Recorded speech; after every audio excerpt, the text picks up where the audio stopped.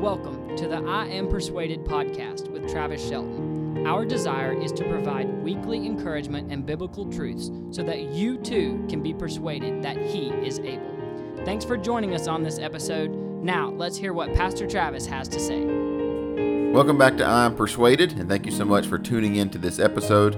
I know it's been a good while since I've posted, and I apologize for that. We had an extremely busy summer with just youth group things, and I was finishing up my master's degree and a couple of family things going on, and so I apologize for not posting in a while, but I'm looking forward to getting back in the routine of recording some I Am Persuaded episodes. And so for the next couple of episodes, the next 3 episodes, it's going to be a class that I taught live, and so the format will be a little bit different. The sound might be a little bit different, but it's a class that I taught at my home church, Beulah Baptist, on spiritual disciplines. And the prayer, and you'll hear me say this in the audio recording, the prayer is just that we would establish a daily routine for studying the Bible and praying and just fellowshipping with the Lord.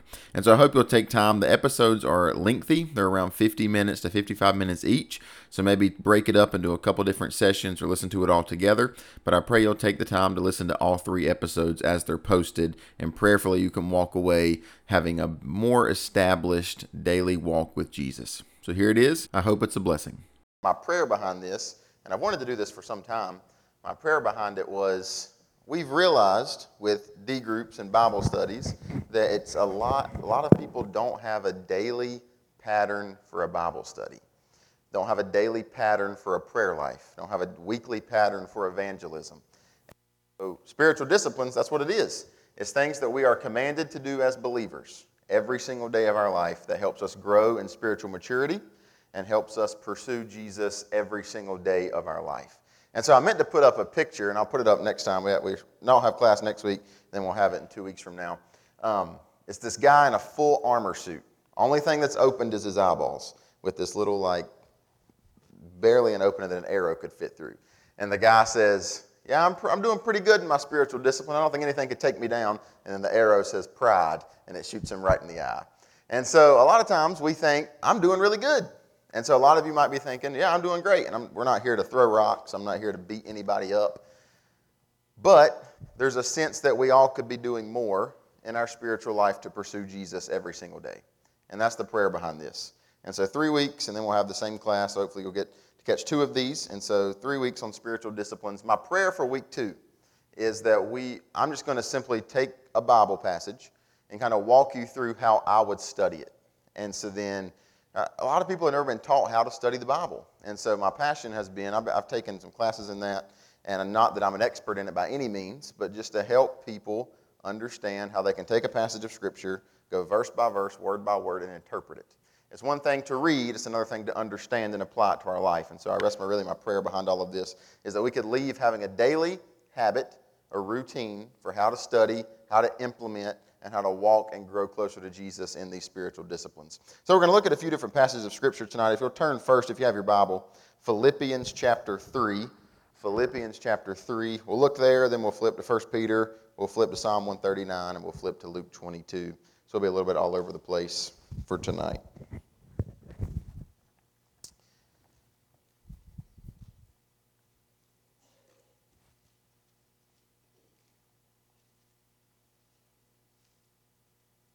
All right, Philippians chapter 3, look at verse number 10.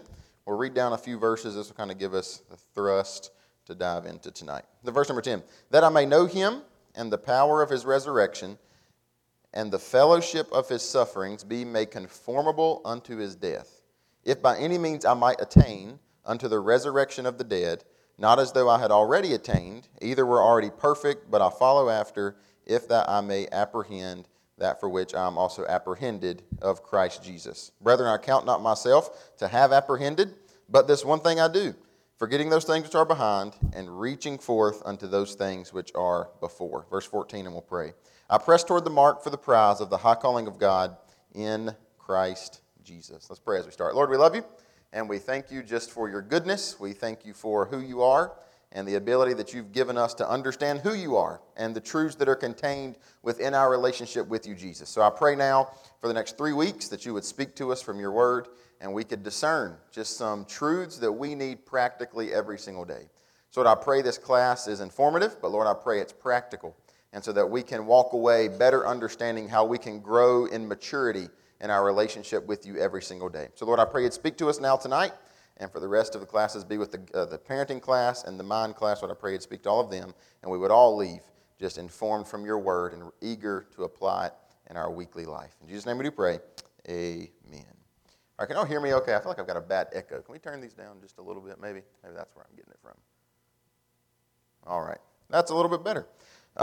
So Philippians chapter number 10, or chapter number 3, verse number 10 says, that I may know him and the power of his resurrection and the fellowship of his sufferings, being made conformable unto his death. So how many of you have ever experienced this? And Paul writes about it in Romans. He writes about it in Philippians. He's pursuing Jesus. You read that clearly in Philippians chapter 3. He's walking toward the finish line. He says, I press toward the mark for the prize of the high calling in Christ Jesus. And so he's working towards something. He's pursuing something. But Paul makes the statement in these verses, I have not attained. It means I have not arrived. I have not reached my destination. I've not yet reached where I'm going, who I'm pursuing. I've not yet fulfilled the calling that God has placed on my life to my fullest ability. So how many of you can resonate with this? God, I will read my Bible every single day. God, I will pray 4 or 5 times a day.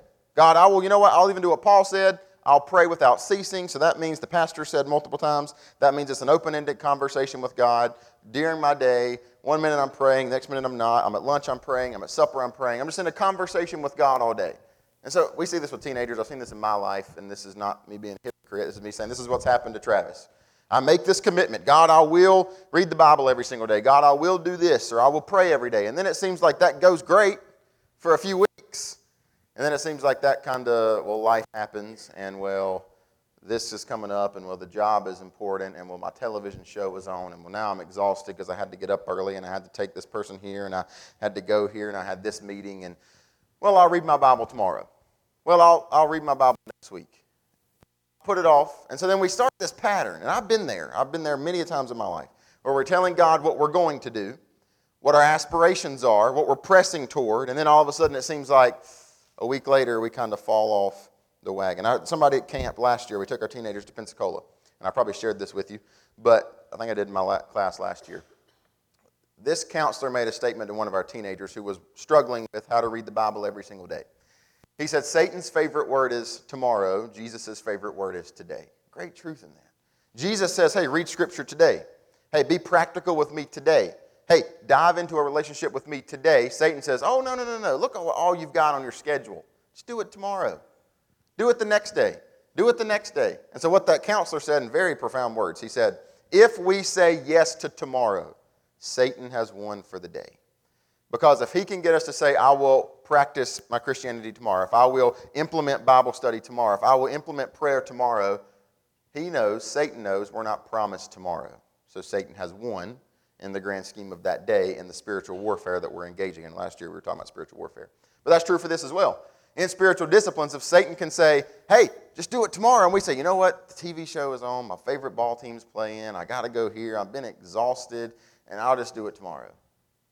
That starts a pattern of breaking the promise that we've made to God that we will do this every single day of our life. So Satan loves that. I read a quote, it's on the screen here. Spiritual disciplines are like the wires that connect us to the power of the gospel. They have no power in themselves, but they connect us to the place from which the power flows. They are gateways to the gospel, but not the gospel itself. So let me explain that. It's one thing to own a Bible. Have a Bible, it's a great thing to have. It's a completely different thing to read, study, and apply the Bible on a daily basis. The Bible is not the gospel, the Bible contains the gospel.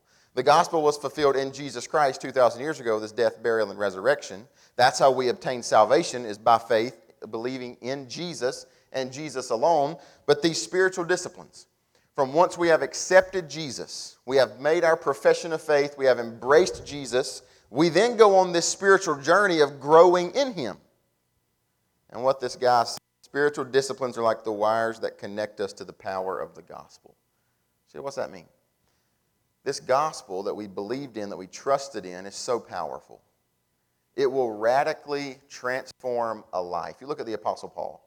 He gives his testimony in Philippians. He gives it in Romans. He gives it in Acts multiple times. His testimony is, I was a wicked sinner pursuing to kill and imprison Christians. I hated them. But yet this Jesus guy, he met me on this road, the road I'm going to Damascus. He met me there. And he radically changed my life. And now, instead of pursuing to kill Christians and imprison Christians, I'm pursuing to make Christians. Say, what changed his life? Jesus. The gospel changed his life. But Paul's life did not stop. He continued over and over, day by day, growing in Christ-likeness. So as you see Paul in Acts chapter 9, when you see Paul when he's writing to the Romans, he's ending his life. You see Paul when he's writing to Timothy at the end of his life. Paul grew every single day of his Christian life. Yes, he still fought with sin. Romans tells us that. Paul says, the things that I want to do, I end up not doing. Things that I don't want to do, I end up doing. And so Paul says, I'm in this daily battle where I'm trying to pursue Jesus and Satan is attacking. But I'm desiring to, what he said in Philippians chapter 3, I'm desiring to attain, to arrive at this mark, at this finish line with growing in Christ Jesus. So spiritual disciplines are like the wires that connect us to the power of the gospel. No power within themselves. You can be lost and read the Bible. You can be lost and pray. There's no power within them. Simply, the power is once we're saved, they're the plug, they're the outlet, they're the wire that connects us to Jesus every single day of our life. A saved person reading the Bible profits. A saved person reading the Bible grows to be like Jesus every single day of their life. That's why spiritual disciplines are important. If you've ever built a house or built anything, you know the blueprints, they're foundational for anything you're building. The builder will often go back to the blueprints and look at the structure to make sure they're building everything correctly, because if you put one piece of that architecture, whatever it is you're building, in the wrong place, everything is messed up. And so often throughout the build, they will go back to those plans, go back to those designs to try to fix what they're doing, make sure they're on track. So it's always good. No matter if you were the youngest Christian in here or the oldest Christian in here, it's always good to go back to the blueprints and see what we are to do as a believer in Jesus every single day of our life. And sharpen that skill so that we can grow every single day of our life. So I told an illustration in the spiritual gifts class 2 years ago, and I was like, I'm not going to tell it again, but it really fits. And so you know the old saying, if the shoe fits, wear it. If the illustration fits, use it. That's my philosophy for tonight. There was a man. He wanted to go on a cruise for his... He was poor. He worked for a long time. He really just wanted to go on a cruise. So if you remember this, you can just humor me like you've never heard it before. And so he wanted to go on this cruise really, really bad. So he saved up his money for like 2 years. So I'm going to book a 2-week cruise. All I can afford is the ticket to get on that cruise. I'm going to leave out of New York. I'm going to cruise for 2 weeks, and life's going to be great. So this man saved up his money for 2 years, finally bought this cruise ticket, and he goes on the cruise. But he packed a peanut butter and jelly sandwich for 3 of them for every day that he was there for 14 days. Because he said, I can just afford the food. I can just afford the ticket. I can't afford the food. So he goes on this trip. It was like the 10th day. This is a true story. Like the 10th day he's on this cruise. He's met some friends that they hung out together by the pool or whatever. And they finally say, hey man, what's his name, Johnny? Hey, you want to go with us to eat supper tonight? No, I can't do that. Well, dude, you went back to your room every night at supper time. Why can't you go eat with us? And he said, well, to be honest with you, I didn't have enough money to buy food. I just had enough money to buy the ticket. And I've enjoyed myself. I've had a great time, but I can't afford the food on the trip. He said, dude, you understand. The food was included with your ticket. So this man wasted 10 days of his cruise trip because he wasn't eating the great food. He's eating this nasty peanut butter and jelly sandwich. I don't like peanut butter and jelly. I couldn't do that for 10 days.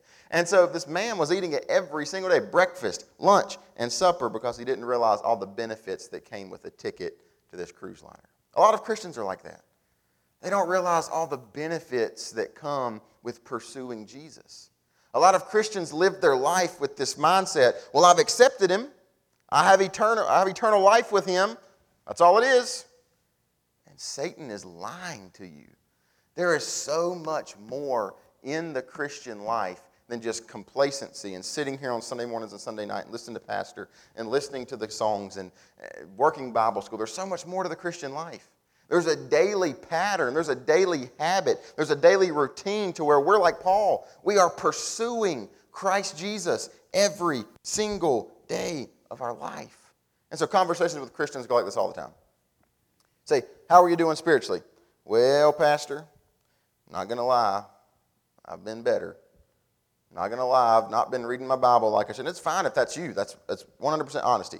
But it seems like that's the norm in Christian churches, is that people are okay with not having any spiritual disciplines in their life. And that's not what Jesus intends for our spiritual journey. He doesn't just want us to get saved and then just sit on these pews and live life until He returns. There's so much more. There's a greater benefit in the Christian life to knowing Jesus on a deeper and more intimate level. That's why Paul said, I've been saved for years when he writes Philippians chapter 3. He says in verse 10, that I may know Him. You say, Paul, you're saved. Of course I'm saved. But there's still parts of who Jesus is that I have not yet explored. And I want to grow into a deeper knowledge of who Jesus Christ is. So if that's you, well, to be honest, I've been away from God and I'm trying to come back. Or to be honest, I haven't read my Bible like I should, but I know I should. Then tonight, spiritual disciplines, week 1, hopefully should be an encouragement. Now, what we're going to do, I'm going to kind of push you a little bit tonight. Then week 2 and 3, we're just going to get very practical. I'm going to challenge you, not with physical homework, but with some spiritual homework to do. We don't meet next week, to meet in 2 weeks from now when we come back. That's something we have done. It's called an examination of ourselves, and we'll get to that in a few minutes. But number 1, we see the first truth. There's a few of them tonight. Spiritual growth should be daily. Spiritual growth should be daily. And so being consistent with anything is key. I am the type of guy, a lot of the teenagers know this, I find something new that I like to do, and I do it all the time. So last year, I found this new game called pickleball. It was similar to tennis, a bit, it's more than like table tennis, but it's smaller than actual tennis. And so it's a lot of fun. So me and Carter, we taped off some pickleball courts at the gym, and multiple nights a week, we'd go play pickleball. Well, I quit that. I didn't quit it, but we kind of got burnt out with it. Now I've picked up golf. And golf is more of an expensive sport, but that's Ashboro. There's a little place in Ashboro, the Sports Attic, got a great deal on some used clubs. And so I go to this little city course in Ashboro. It's like $10 to play. Phenomenal place. I'm awful at golf. I started playing in April. The ball was going left, the ball was going right, the ball was going behind me, the ball was going never toward the flag where I'm aiming. It was going every which way. But what I did notice, if I would go, every other time I would go, I would get just a little bit better. And a little bit, now I'm no pro. You don't see me on the TV today playing in the Travelers Championship. You didn't see that. But I'm still not shooting great. I did hit my first par the other day, and it was a great time. And so every now and then, you hit a good shot. Wow, I'm getting a little bit better. My swing feels a little more fluid. This iron shot didn't top and roll 3 foot in front of me. It actually went in the air and went in somewhat direction like it's supposed to. Practice, consistency is key with anything in our life. So is true with your spiritual disciplines. Consistency is key. Seems like in my life, it's personal experience. When I begin this process and this pattern of spiritual disciplines, especially when I was a teenager, I would come back from camp, I would come back from winter retreat, I would come back from a revival, and I'd made this great decision. Every single day, I'm going to read the Bible. That lasted for like 2.5 weeks. And then it seemed like, tomorrow I'll read it. Next week, and then it just kind of dissipated. And that became a pattern in my life. And so Paul writes in Philippians, I have not attained, in verse 12. So what does that mean? It means the Apostle Paul has not yet arrived at full spiritual maturity. And so for me, to say that I have arrived and I need no help in my spiritual disciplines, that's arrogance on my part. If we're looking at resumes, the Apostle Paul has a phenomenal resume for the gospel ministry. Saved, called, equipped, and went. That's his story. Paul, every single day of his life, was telling someone about Jesus. In Philippians, the context of Philippians, he's writing it from a jail. And in chapter 1, he says, I'm chained to a guard every single day of my life. And this guard changes every 4 hours. They change the cuffs from one guard to the next guard. So every 4 hours, I get someone. He was continually consistent with his gospel ministry and his gospel proclamation. How? He simply pursued Jesus every day of his life. Turn to 1 Peter. Just flip over a few books. 1 Peter chapter 2 specifically.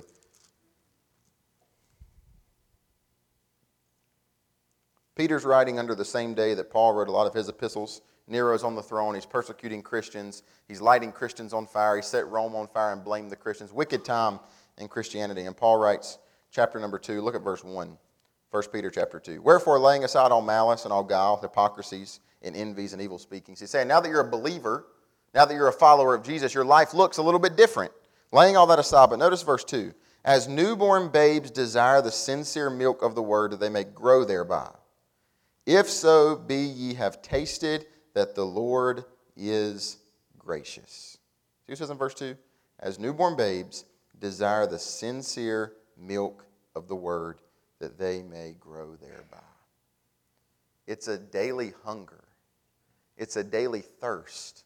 It's a daily desire that Jesus, I'm not content with my level and my knowledge of who you are today. Therefore, I want to grow in spiritual maturity to know you on a deeper, more intimate level so that I can become like you. That's what he says. As newborn babes, how do we grow? Desire the sincere milk of the word. Paul writes to the Corinthians. The Corinthians were messed up in a lot of things. They had a lot of wickedness. They had a lot of paganism. They had a lot of worldliness in them. And he writes to them, I would like to come to you and preach the meat of Scripture. What's the meat? It's the deep doctrines, the deep truths of Scripture. Where he says, I continually have to go back to the simple things, to the milk of Scripture. Because the Corinthians, what were they not doing? They were not pursuing Jesus every single day of their life. And so there's no formula for how to, one night I'm not growing, the next day, well, I'm this great mature Christian. It's a process. It's daily. I like how Kurt Skelly said it, one of my professors years ago. He said, it's the Spirit of God that indwells within inside of you, that takes the Word of God, that daily makes you like the Son of God.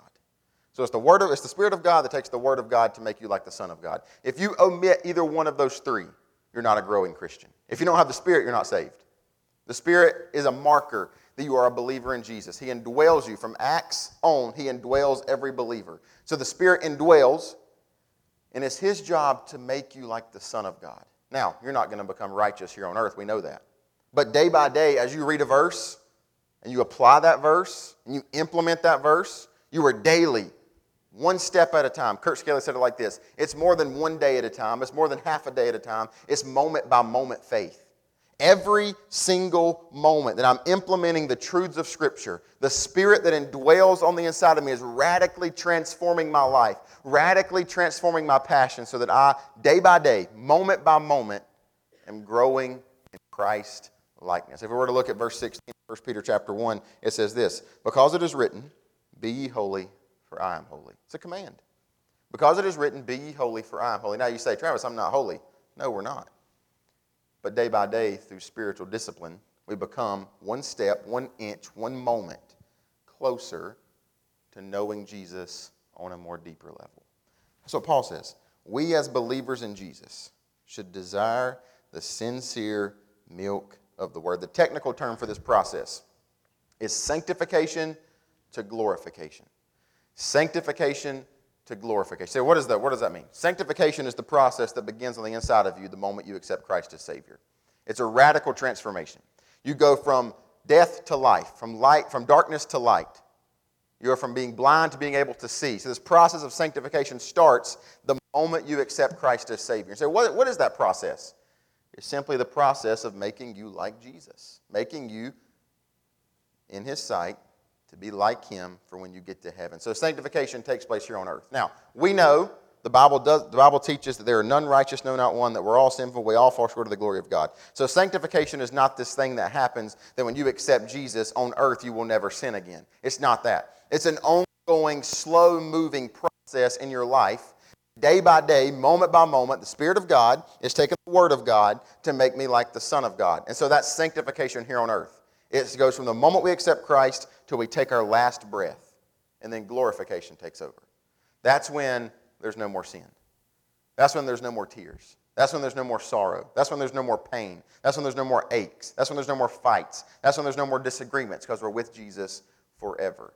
Jesus died to take away every imperfection to give us His righteousness. It's called imputed righteousness. He credits, is the banking term there. He credits onto my account His righteousness. That can't fully be completed until we get to heaven and our sins are completely removed. We have no more sinful flesh in heaven. So it's sanctification to glorification. So to live as a Christian means to grow spiritually each day so we move closer to Christ with every season of our life. It's that simple.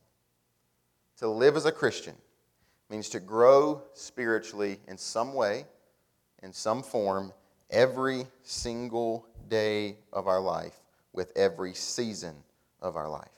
The biblical truth is that spiritual growth should be a natural process, kind of like physical growth. Spiritual growth it shouldn't be something that's forced, shouldn't be something that's coerced, shouldn't be something that you have to pull your arm and somebody has to do a trick and give you $1. It's not like that. That's not physical growth. You're born, you give milk, you start eating real food, every single day. You're growing. Some way, some form, you're growing.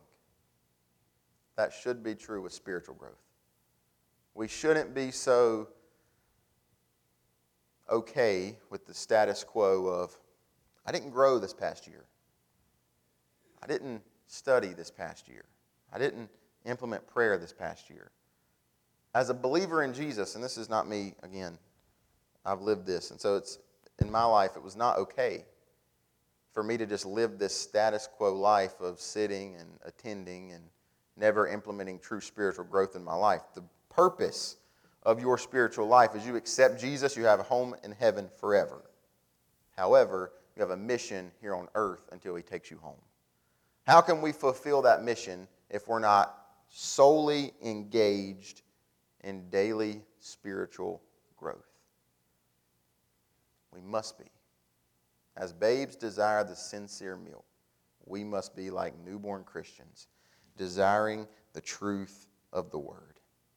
So, if you've ever seen, this is probably true in your life, the moment you received Christ as Savior, let's say you have a coworker that's never been to church a day in their life. You invite them to church, you invite them to the camp meeting, you invite them to Tribulation Trail, whatever it is. They accept Christ as Savior.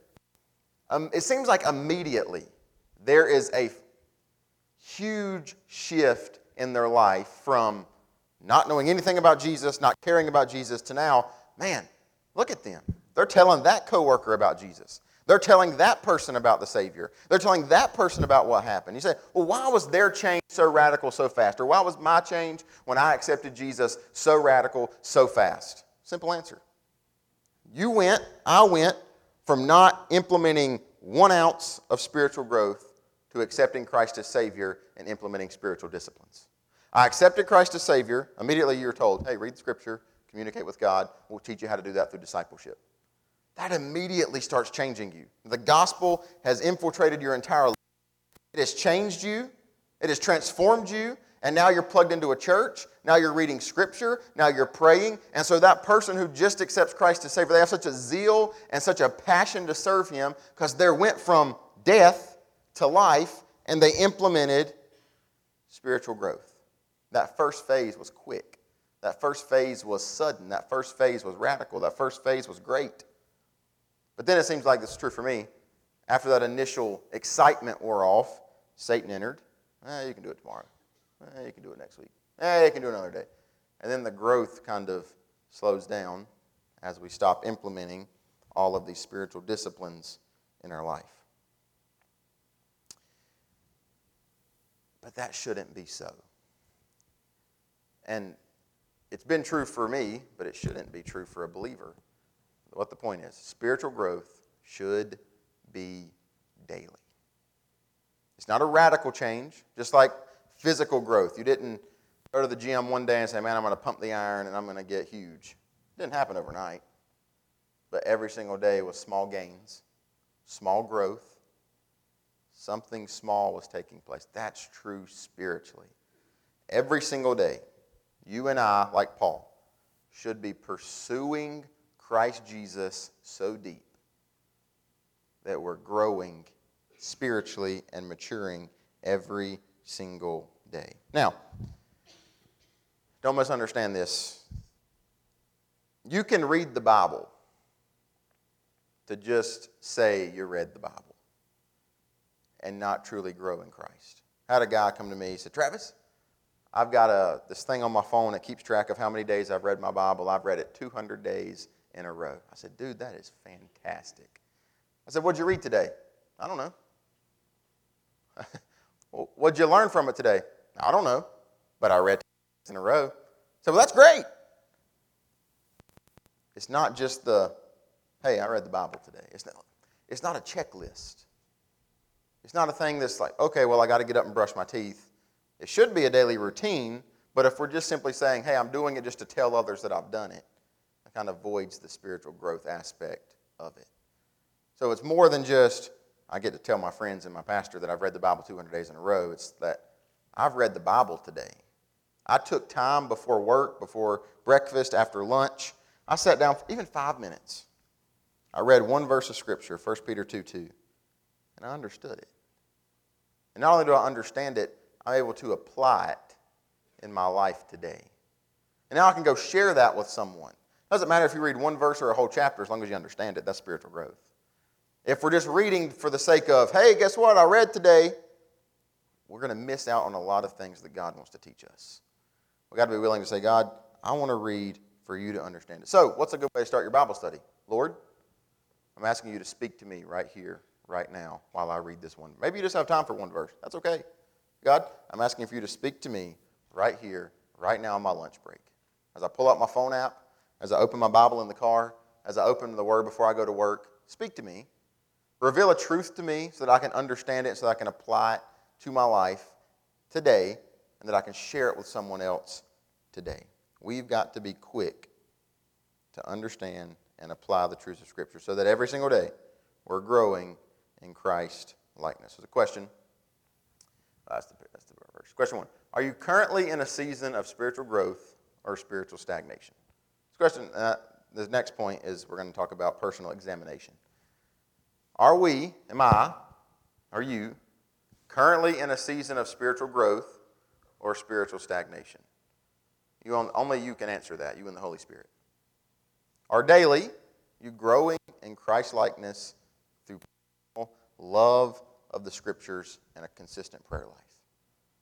Or are we, I'll do it tomorrow, do it next week, I'll do it some other time. So number 1, spiritual discipline should be daily. Number 2, this is the prep.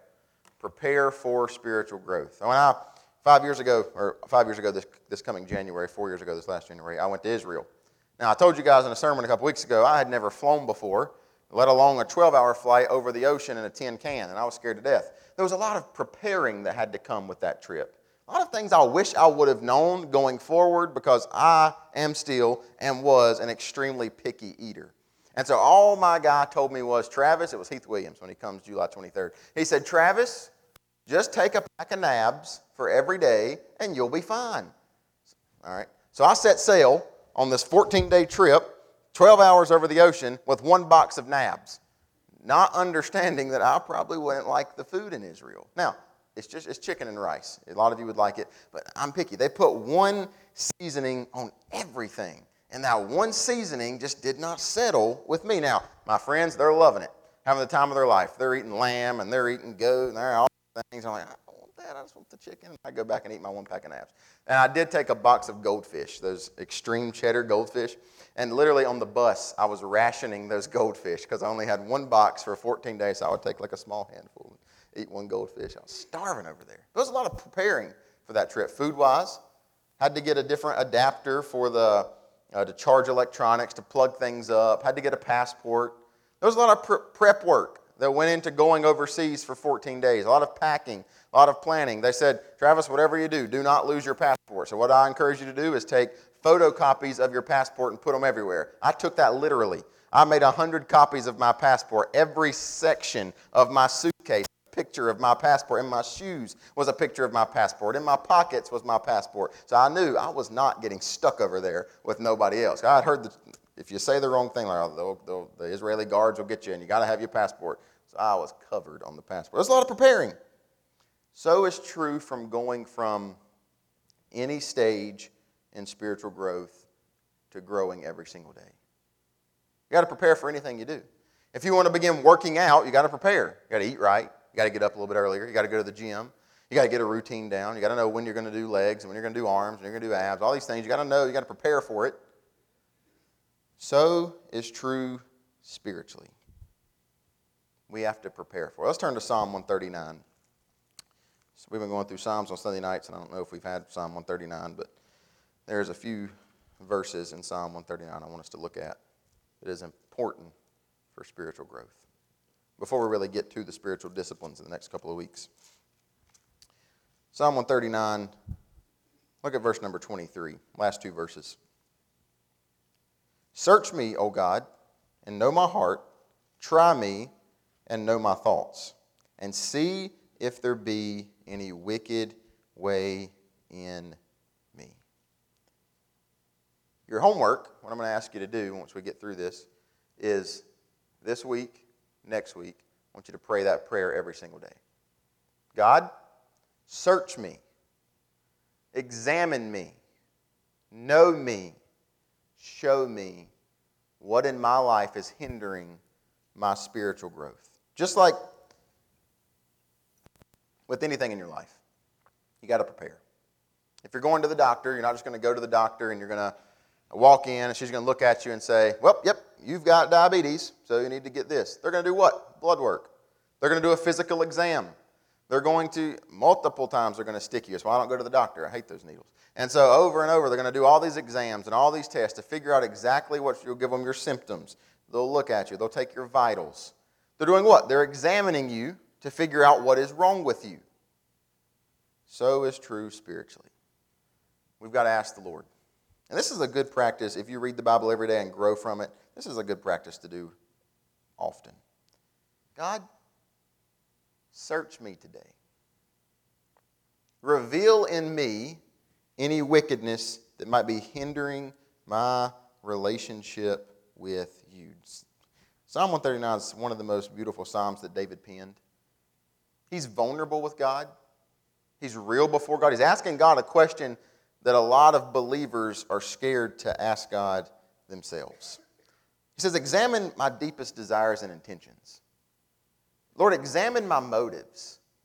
God, examine my mind, examine my heart. Reveal in me anything that does not need to be there.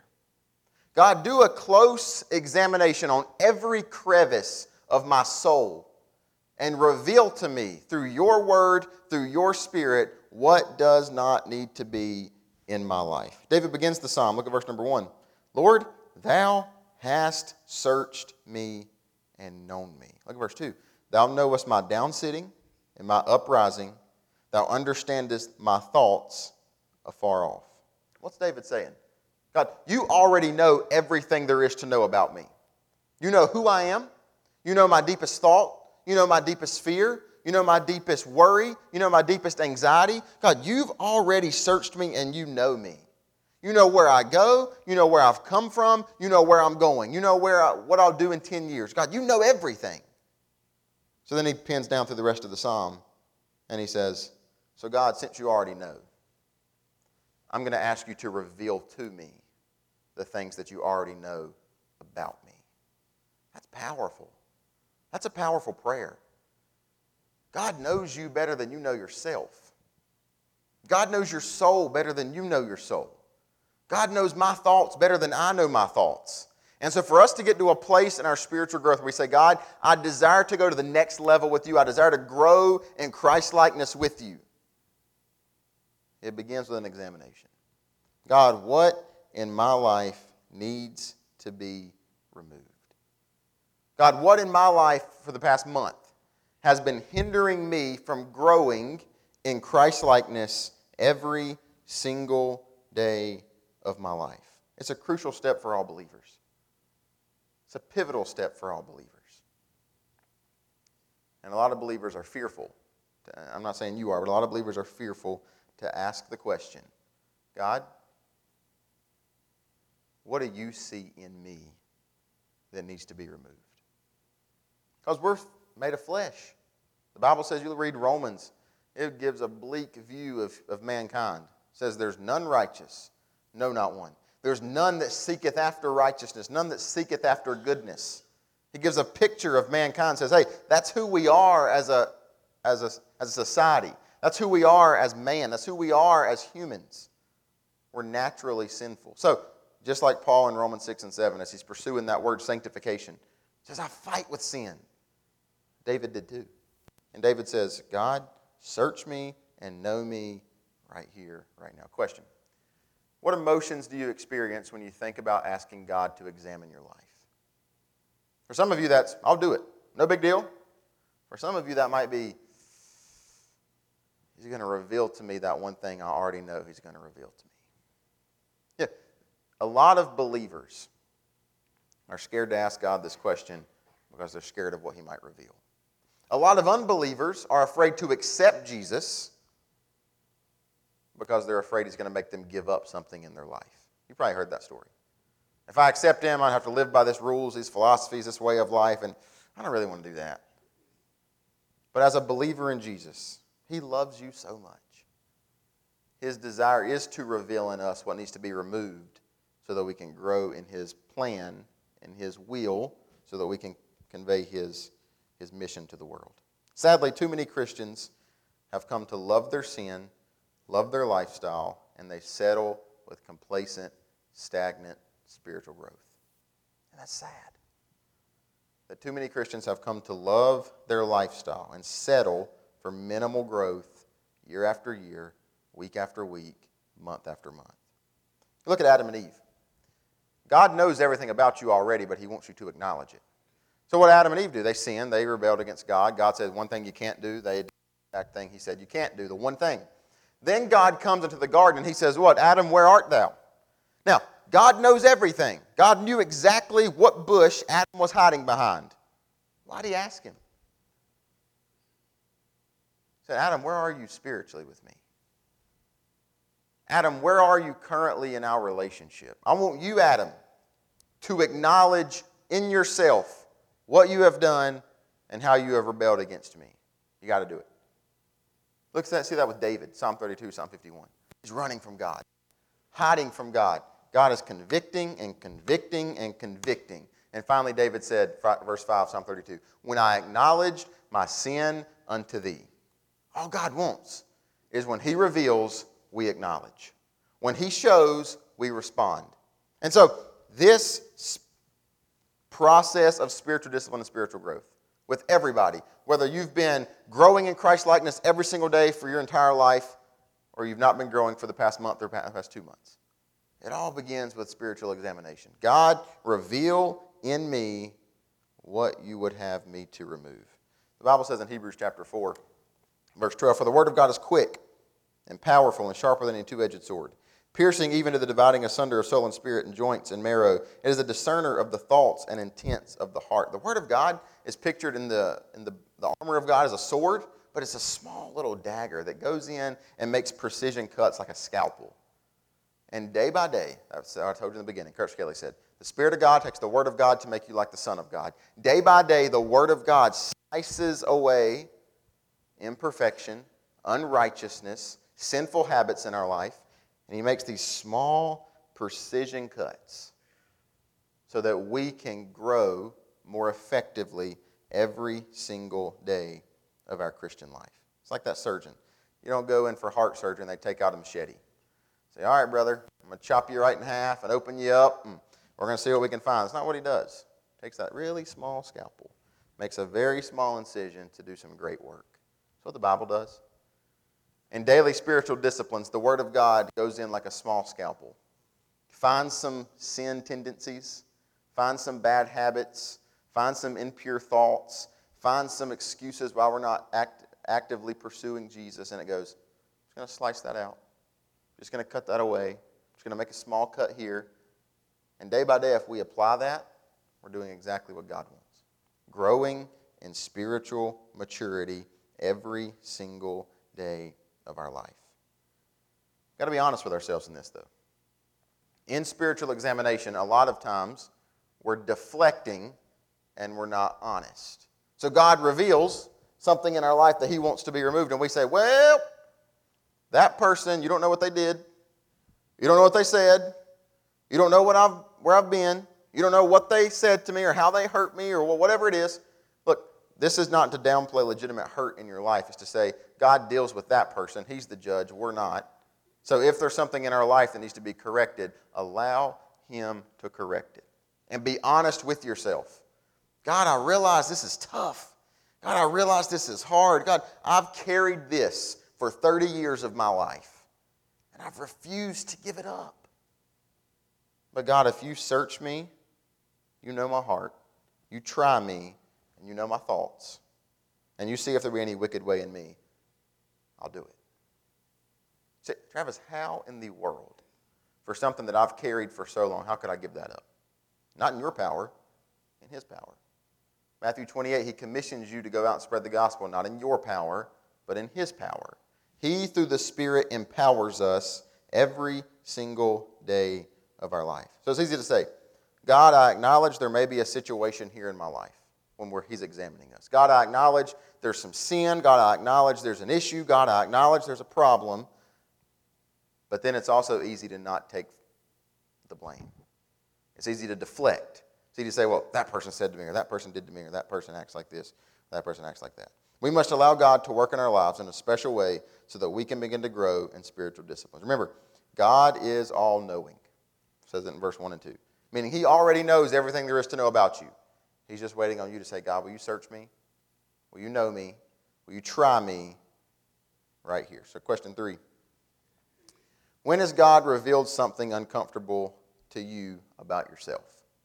And what happened next? Personal question. When has God revealed something uncomfortable to you about yourself, and what happened next? And question 4. What obstacles tend to prevent you from being honest about your own life?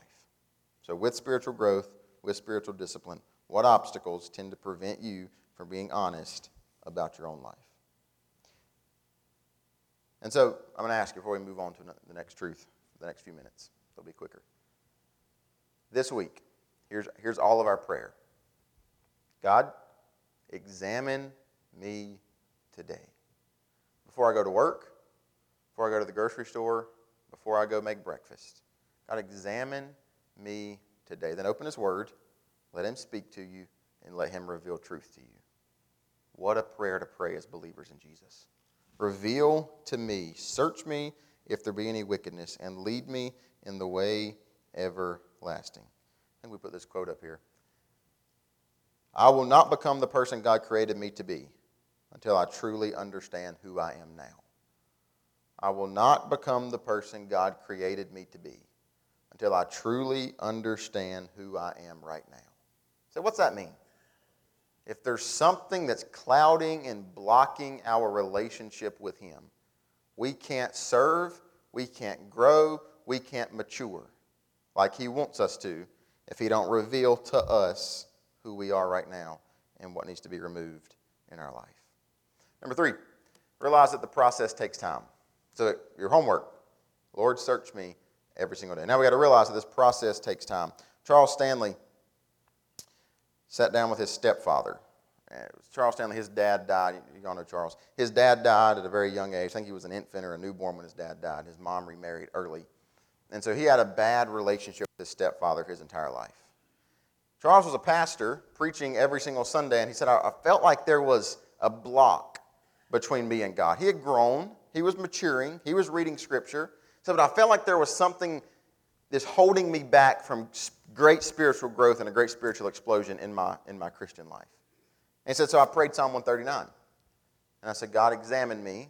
And what God revealed to him was something he never wanted to deal with. A tainted relationship with his stepfather. So he said, I went and I sat down and had lunch with him as an adult. And he said, I told him all of my hurts. It didn't fix all the pain that I felt as a kid.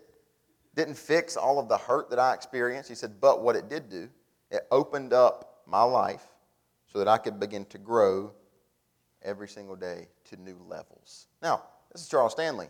He was growing and preaching phenomenal before that. But he simply prayed a simple prayer, God, examine me.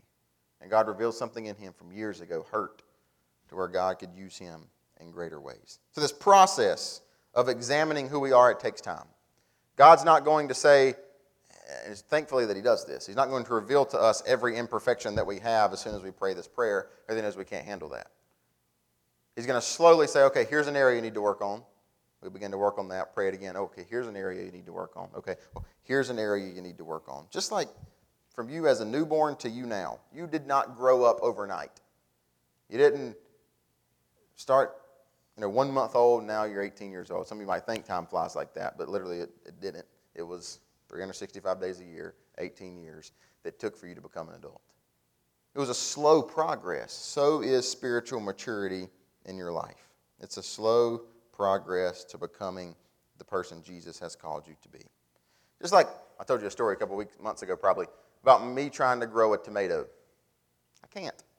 So I didn't even try this year. So this illustration's not happening this year. I tried for the past 3 years, can't grow a tomato to save my life. But why I couldn't grow the tomato, I believe, is I didn't give the plant the time and the energy and the water that it needed to grow into a delicious tomato. We have to give the process time. A lot of Christians say, Travis, I've been reading the Bible 5 days in a row and nothing. I'm not growing. I'm still tempted. It's slow progress. You don't just wake up and, man, I read one verse of Scripture today and, wow, I'm in heaven and I'm glorified. That's not how it works. It's a slow progress, day after day, moment after moment, spiritual discipline after spiritual discipline, growing to become like Jesus. So here's a tough question. How much time do you give God in prayer during a given day? Now, there's no right, I'm not going to get up here and say, hey, well, you got to be 4 hours a day, brother. There's no right, wrong answer. How much time do you give God in prayer in a given day, in a given week? I'm not saying there's a right and wrong answer, but I'm saying I could pray more.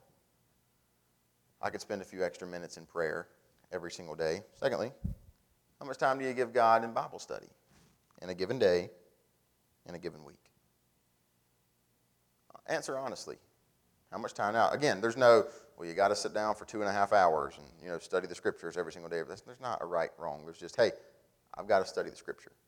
Whatever that looks like for you, I've got to study the Bible. I've got to implement these spiritual disciplines. How much time do I give God in daily Bible study each and every day? Again, we can all do better in these spiritual disciplines. And so today, we got one more truth to look at. We'll be 2 minutes on that one, 3 minutes. Today, a little bit of more of a looking at ourselves to get revealed what can open up something great in the next 2 weeks of this. Because when I was going to tell this in 2 weeks, but I'll tell it now again, or before. When I first got saved, all I knew was I was supposed to read the Bible. And so I took this Bible that I got when I graduated Master's Club here at Beulah, and I just went out and I looked at it every night, and me and my friend, we got challenged in the summer at youth group. It was to read the Gospel of Luke, I believe it was. And so every week we'd talk about a different chapter of Luke, and we had to study Luke together. And so we went home, and literally I had no idea what I was doing. I was just reading Luke. And so I took a blue highlighter, and I highlighted literally almost every single word of the Gospel of Luke.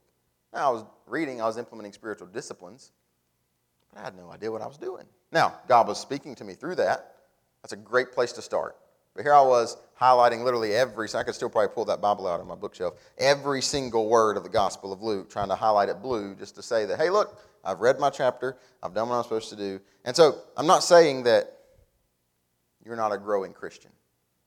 What I'm saying is we all have a place that we can go to a new height. If Paul, the Apostle Paul, could say, I've not arrived, I have enough understanding to say, I have not arrived.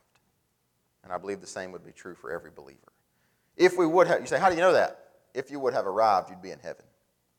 Arriving, the finish line, he said in Philippians 3, I press toward the mark for the prize of the high calling. What's the mark? It's a distant finish line in the future that is heaven. And Paul says, when I get there, then and only then have I arrived. So until then, I can know Jesus deeper. If Paul can say that, we can say that. I can know Jesus more. I can study his ways more. I can implement prayer more. I can grow in Christ's likeness more. If Paul can say it, we can say it. And we ask the Lord, reveal in me what I need to know. So why? Why is all this important? Here's the last truth. Satan desires to have you. Flip to Luke chapter number 22. Luke chapter number 22.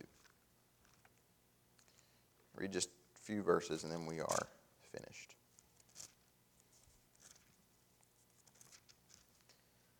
Look at Luke chapter 22. Look at verse number 31. Luke 22, verse 31. And the Lord said, Simon, Simon, behold, Satan hath desired to have you, that he may sift you like wheat. But I have prayed for thee, that thy faith fail not. And when thou art converted, strengthen thy brethren. See verse 31 again. Simon, Simon. Speaking endearment to him, speaking as a friend to him. Satan hath desired to have you, that he may sift you like wheat. So what's that mean? That wheat, if you go to Psalm 1, we won't flip there. The Bible says, the godly are like a tree planted by the rivers of water, which bringeth forth much fruit in their season. Then the Bible says, but the ungodly are not so. They are like the chaff which the wind driveth away. So what does that mean? It means if we're not, now Jesus had called Peter in this Luke 22 to watch and pray while he prayed as he's heading to the cross. Peter didn't do that. He fell asleep.